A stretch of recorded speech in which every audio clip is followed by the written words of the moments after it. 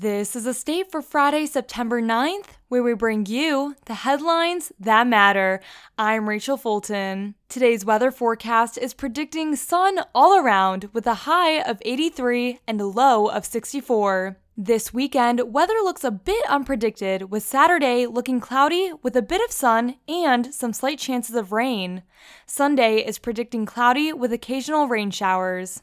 For our first headline focusing on county news, the Ingham County Health Department, or ICHD, responded to growing concerns of the monkeypox virus outbreak on Thursday by hosting a live-streamed question and answer session via Facebook and Instagram. Community members voiced their opinions about the stigmatization of the virus as well as how it will affect the county. For tests different from COVID-19, the phrase probable cases sparked interest in the comment section of the live stream, leading Kristen Larder, senior epidemiologist for ICHD, to specify. She said that monkeypox does not function the same way that COVID-19 does. This test does not exclusively test for monkeypox, but the family that includes diseases like smallpox.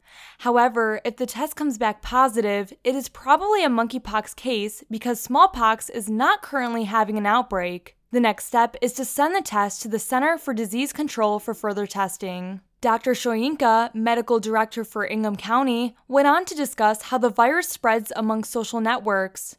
She emphasized that monkeypox is not a sexual orientation-specific disease, but that this virus had spread through communities in predominantly gay communities. As for symptoms, Shoyinka said that the heralding sign that people notice are the lesions that show up in rashes as well as fever and pain. Shoyinka said that vaccines are limited, which has led to the Center for Disease Control altering the delivery method of them. Monkeypox vaccines will be administered intradermally, meaning the dose is injected between the layers of one's skin, instead of the usual method of injecting into muscle tissue. Furthermore, she reminded the audience that monkeypox is a zoonotic disease, meaning it originated in animals and spread to humans.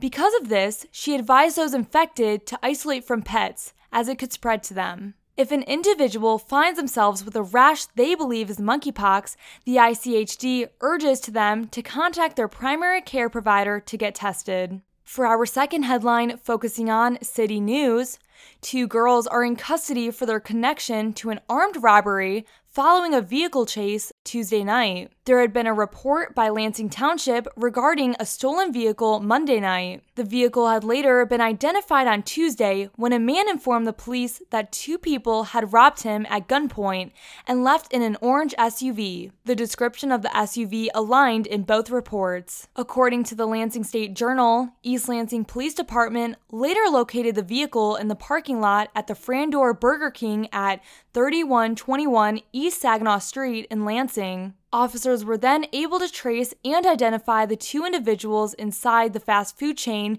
who fit the description of the suspects involved in the earlier robbery. The 2 suspects escaped the parking lot despite attempts by the Lansing Police Department and ELPD officers on scene. The vehicle hit one of the patrol cars as it was escaping, ELPD Captain Chad Pride said to the LSJ. The individuals crashed near Howard Avenue moments later, and the officers arrested them.